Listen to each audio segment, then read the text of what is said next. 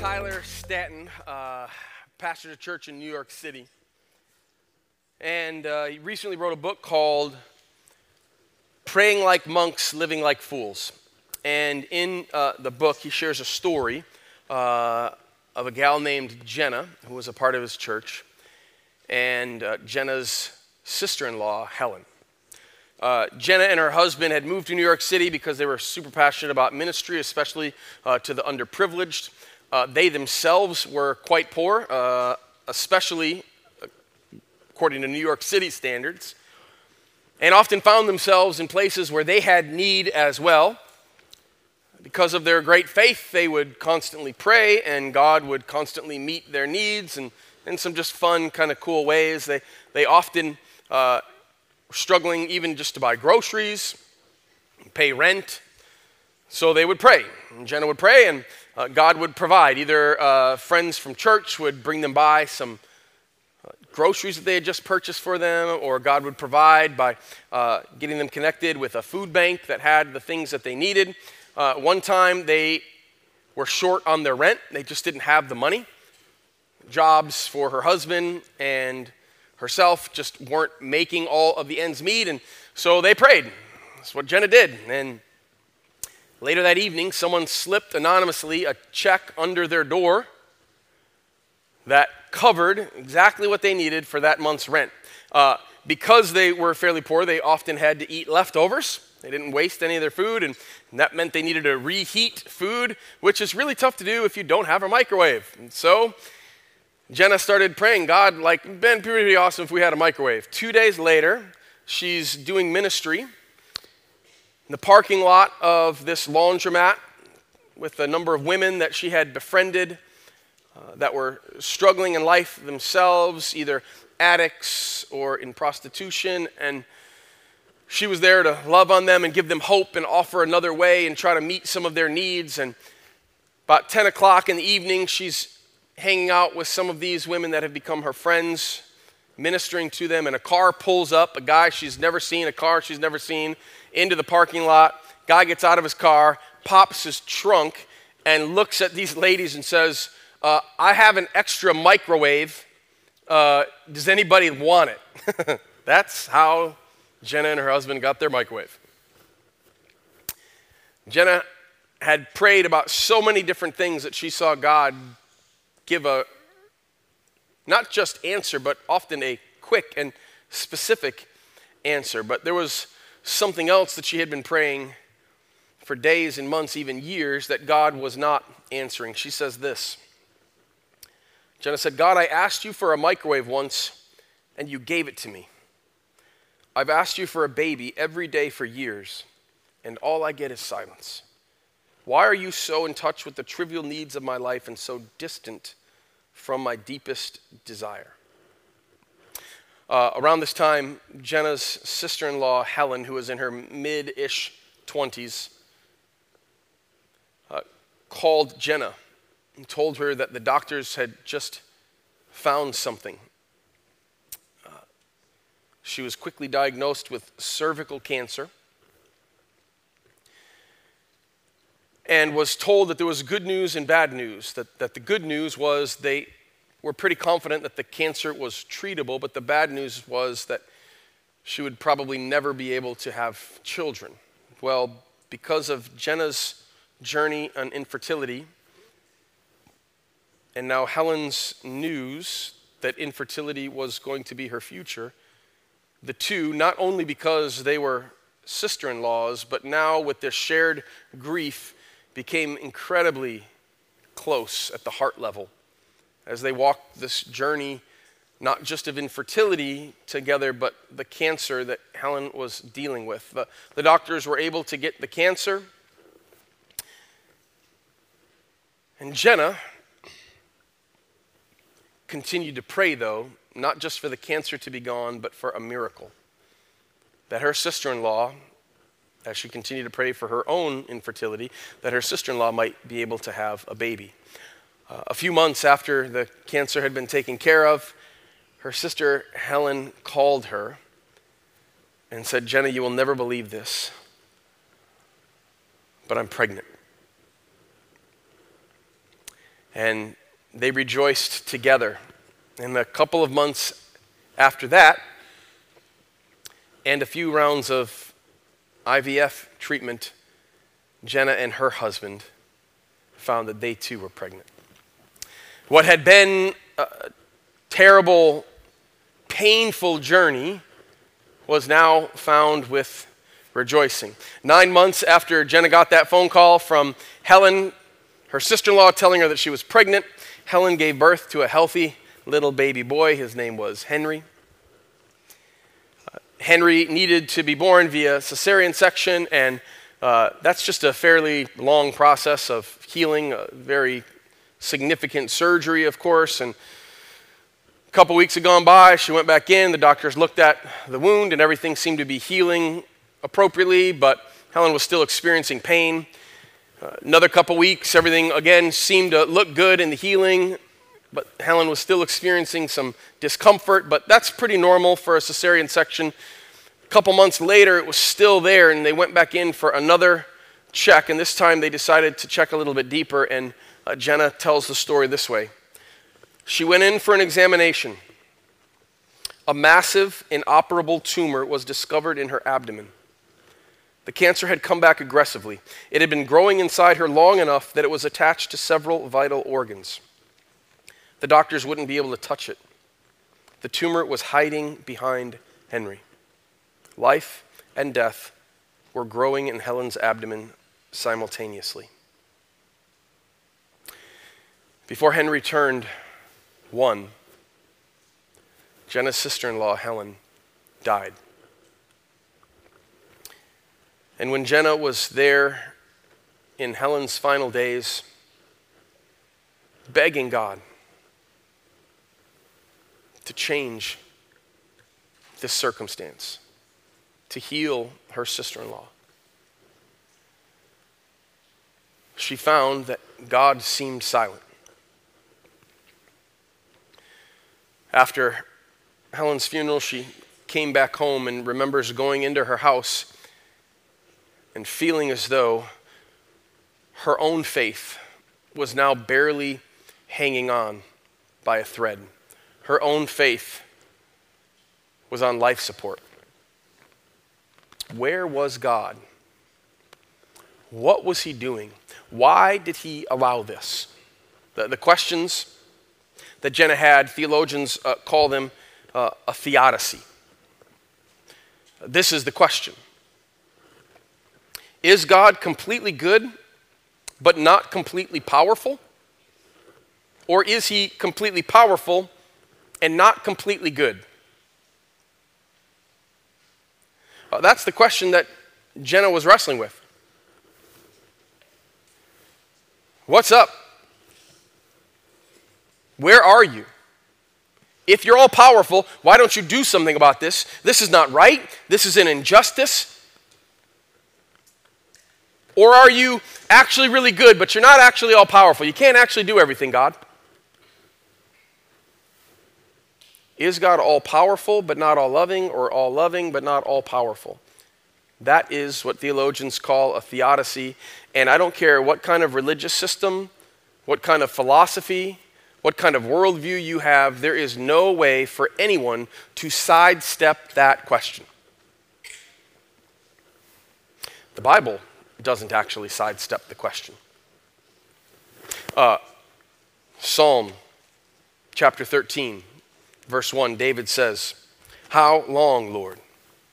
Will you forget me forever? How long will you hide your face from me? How long must I wrestle with my thoughts and day after day have sorrow in my heart? How long will my enemy triumph over me? Look on me and answer, Lord my God. Give light to my eyes, or I will sleep in death. And my enemy will say, I have overcome him. And my foes will rejoice when I fall." And at the end of that psalm, he says, "But I trust in your unfailing love. My heart rejoices in your salvation. I will sing the Lord's praise, for he has been good to me." David ends with some hope at the very end. But there's another psalm, Psalm 88. That the entire psalm is one of lament, and it ends with no hope at all. In fact, in the psalm, it says, "But I cry to you for help, Lord. In the morning, my prayer comes before you. Why, Lord, do you reject me and hide your face from me?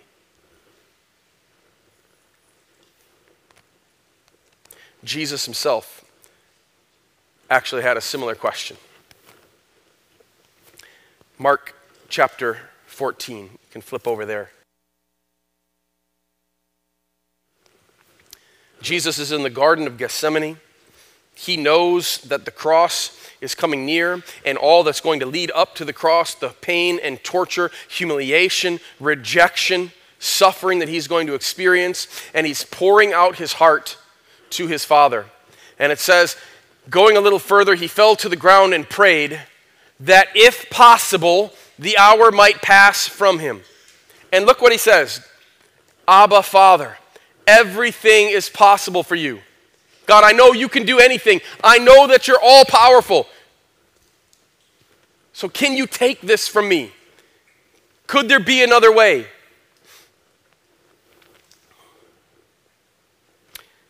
Dane Ortland says this in his book Deeper. He says, there is, for all of us living between the first 2 chapters of the Bible and the last 2, that is, before sin entered the world and before sin is eradicated from the world, that is you and I living right now in this moment, a pervasive futility shot through everything. Our minds, our hearts, our consciences, every thought and word and meeting and email and rising to another day. There's something hard to articulate that infects it all. When pain washes into our lives, we immediately, instinctively feel as if we are losing. Something is happening in the debit category. It feels like we are going backwards. So I'd like to pose a dangerous question this morning. I know that in the midst of pain and suffering, it feels like we are going backwards. But are we? Now, before we can dive into the rest of this message, I need to address a couple of different audiences that I think are probably sitting here this morning. There are probably some of you right now that you are walking through something. And the pain that you are experiencing, the suffering that you are experiencing feels so raw and so close to the surface that you can barely sit here this morning. Singing songs of praise or hearing a sermon preached almost is too much to bear. I want you to know that I did not write this sermon for you in the way that you probably think. I know that in this moment, you don't need someone sitting across from you telling you good theology. I'm not saying that that's never valuable or important. What I'm saying is that right now, I know you don't need someone sitting across from you. You need someone sitting next to you. You need someone sitting next to you to cry with you and rage with you and weep with you and feel the disappointment and heaviness of the pain that you're carrying and help you hold it. And so for the next 20 minutes, I am simply going to allow you to check out. You can take from this message whatever it is that you would like to and leave whatever you feel like you need to. And I would much rather you simply in this moment imagine that Jesus who went to the cross and endured the suffering for all of us sitting right next to you right now. And he is weeping with you and raging with you and hurting with you and holding. And you can sit in that space because that's what you need much more than someone telling you about good theology. There are others of you in this room right now that quite honestly, you just haven't experienced a whole lot of pain in your life. Life's been pretty good. Not that you've never had any disappointments. Of course, every one of us has had some, but some of you just haven't experienced that much pain yet. I want to say this, and I'm not trying to be mean with it. I just think it's important that you know it is coming. Every single one of us who lives the human experience will endure pain and suffering that is so significant that it will absolutely knock you flat on your back and disorient your faith. And so I simply want you to understand that it will come, so that when it does not completely take you by surprise. And I also want you to hear this. You cannot go deep in your walk with Jesus without going through deep waters in life. It is where God does his best work in us. I'm not telling you it's fun or that I wish it on anyone. I do not. But Scripture is clear. Every single one of us will experience pain and suffering just as Jesus did. Now, for the rest of us, you probably, like me, have been a student in the school of suffering for quite a while. The rest of this sermon is to teach us how to graduate. Each class that we take, there is no grade. There are not some of you that are walking it in flying colors with an A, and others of you that are barely squeaking by with a D. There is only pass and fail in the school of suffering.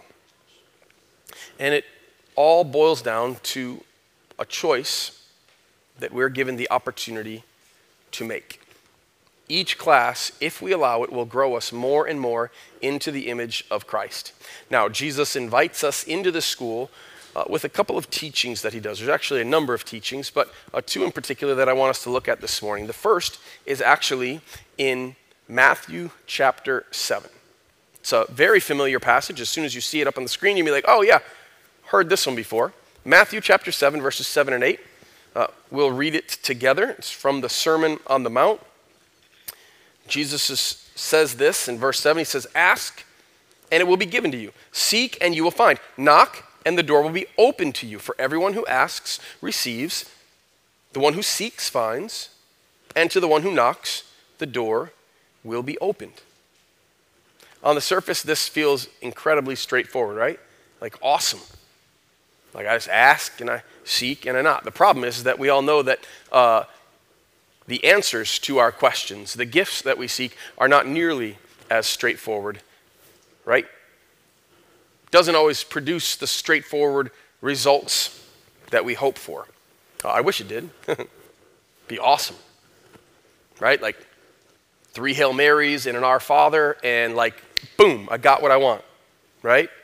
Or like I tried when I was like in 6th grade, if I pray every day during the month of December, my parents will get me a puppy for Christmas.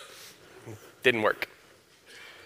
It didn't work because God's not like an operating system on a computer that you just put in the right code and it spits out the thing that you want. He's not a vending machine. Now, I'll be honest, there's an awful lot of times when I probably wish he were that. Oh, I'll just put in my dollar's worth of prayer, and God will spit out the Snicker bar that I wanted. But I promise you, you don't want to love and serve a vending machine. You want to love and serve a person who is real and has walked in the same shoes on the same earth that you have walked in.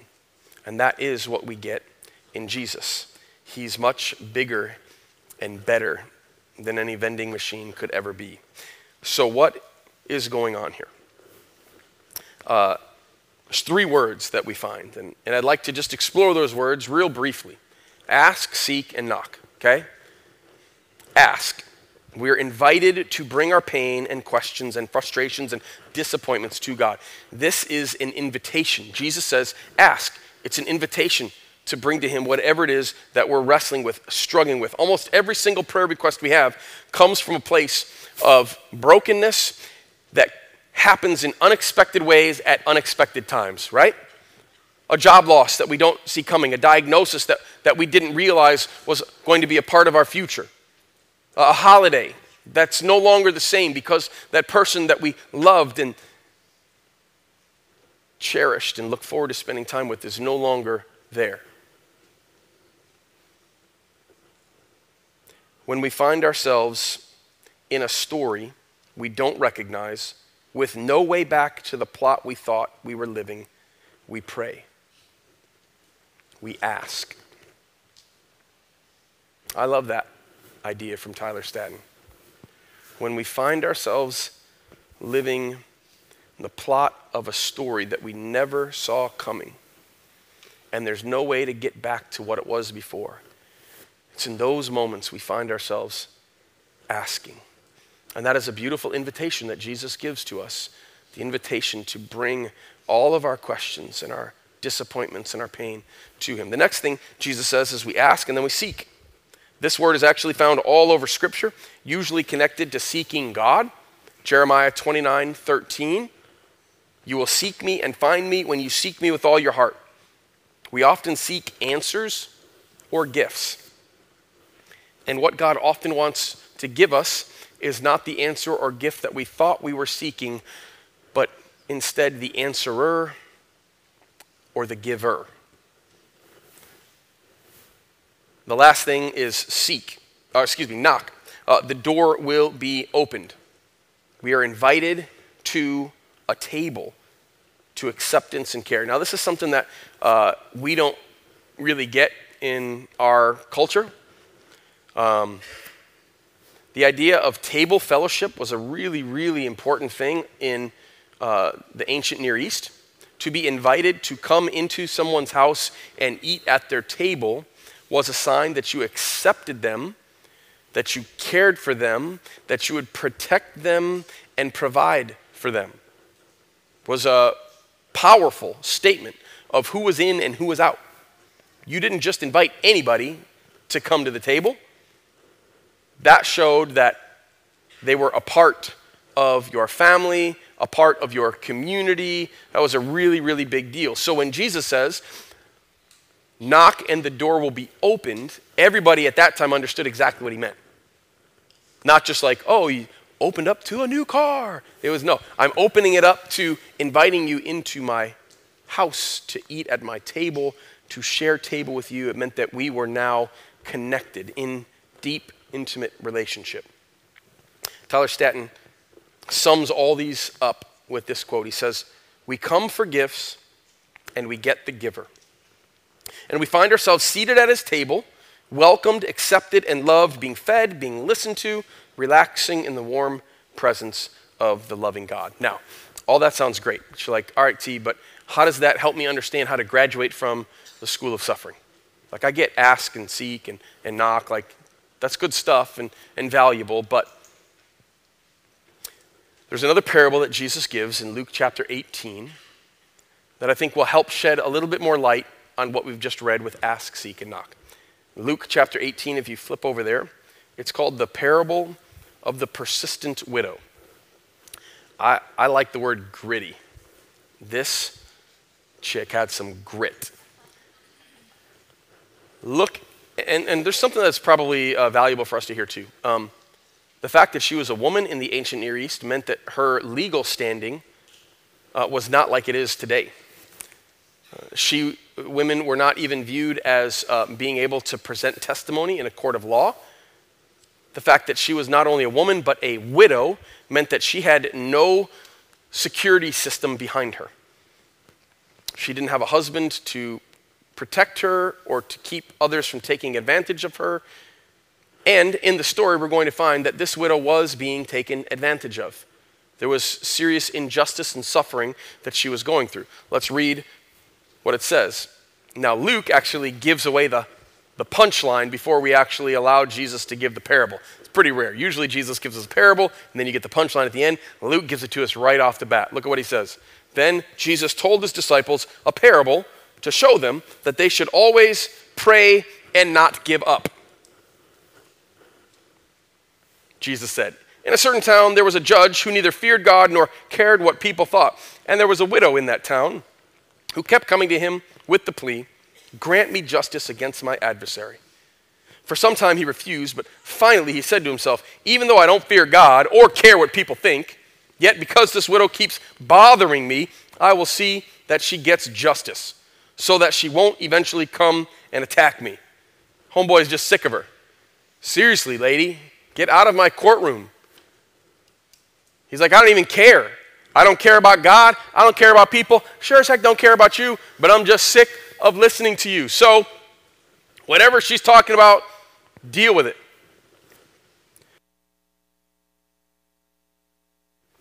And the Lord said, listen to what the unjust judge says.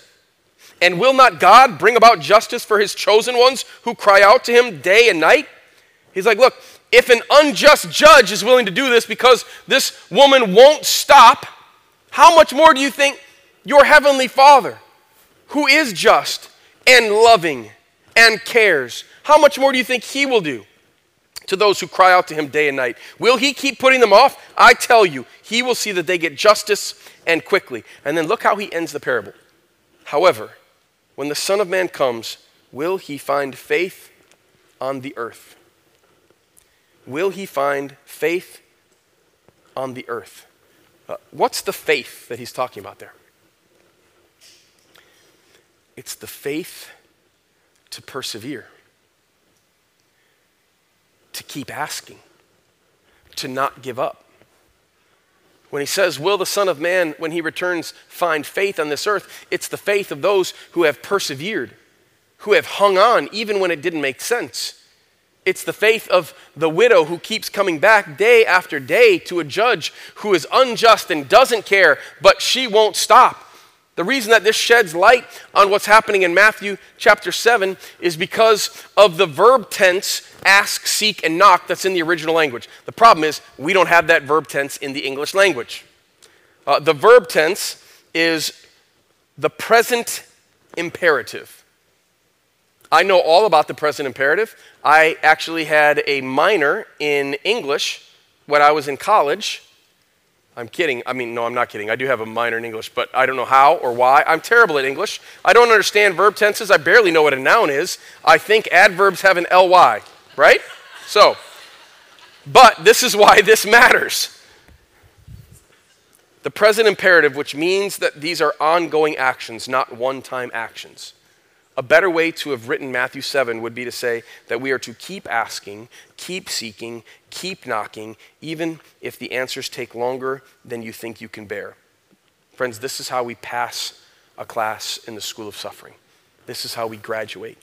We graduate by simply holding on even when it doesn't make sense. Now, I don't know about you, but that is not the most satisfactory answer that I would love to hear. I'd much rather find something in Scripture that's like, oh yeah, well just, pray this one and then pray that one and then pray this one. And if you do it in that order, then this thing's going to happen and all your frustrations and disappointments and suffering and pain is going to go away. But that's just not what the Bible teaches us. What the Bible teaches is those who hang on are the ones that are going to experience the saving of God. In fact, that's what Jesus says. Those who persevere to the end will be saved. Now, Jenna wound up coming to the same question and choice that each and every single one of us have. She was working with a counselor to process her pain and her grief. And her counselor asked her this question, and it really stopped Jenna dead in her tracks. Jenna says it this way. She relates the story. She says, my counselor looked at me and said these words, what reason could God give you? What I mean is, what could God say to you, Jenna, that would justify Helen's death? Is there any reason he could offer for not healing her that you would find satisfactory? Any answer that would make her loss okay? Jenna says, and the truth is there was nothing. And that realization left me with a choice to make. I could embrace mystery or run from it. Could I make peace with not knowing why my prayers weren't answered? Or would this be the experience I define God by? The one experience that overwhelms all the others I'd had along the way. Could I continue to trust God without answers and reasons? And she says this, the challenging invitation is to trust even in the darkness. In that grief counselor's office that day, I made my decision. I chose trust. Not a trust that God willed Helen's cancer or death, but a trust that God is good, that God is present in our suffering, and that God will make all things new. Friends, every single one of us is going to experience suffering and pain just the same as Jesus did. The pain of betrayal, unfair treatment, times when God seems to go silent, times when it feels like we are being forsaken, real suffering. Every single one of us will experience this. The reason that I choose to continue to trust God is because I believe in and serve a God who doesn't just talk about it from afar, but has lived it before I even did, who walked on this earth and experienced all the pain and suffering that I do, and still chose to go to the cross to die in my place.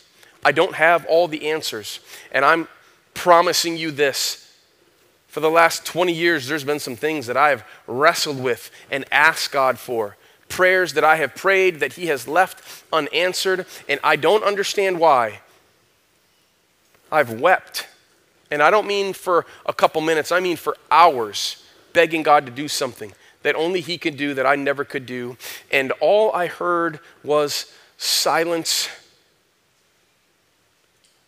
but all I experienced was his presence next to me. And I don't know where you're at, what you have or haven't yet experienced, but I know every single one of us in this room will one day. The way we graduate and grow better, not bitter, is by saying yes to trust even in the darkness. God promises he will not waste your tears or your prayers. In fact, Psalm 56:8 says that God is gathering our tears in a jar, and that he's going to use those tears to redeem us. In Revelation chapter 8, he actually says that he is collecting all of our prayers into a bowl. It is a bowl of incense that rises up. And one day, when Jesus is returning, he's going to take those prayers, that incense, he's going to light it on fire as an offering, and he's going to pour it back out on the earth to purify it, that all sin will be taken care of. God is not wasting your tears or your prayers. Do not give up. Do not give up. Hold fast and do not give up. Father God, we want to be a people who, in spite of the pain and the suffering that we experience on this earth, hold on to you, Jesus, even when it doesn't make sense. Help us to do that, Father. It is not easy. But God, we know that there are beautiful, powerful, amazing things that you do in us and through us when we hold on to you in the midst of suffering. It is your greatest school for making us deep in Christ. And Jesus, as much pain as that is, we say yes, we desire you and all that that means. Pray all these things in your beautiful and powerful name, Jesus.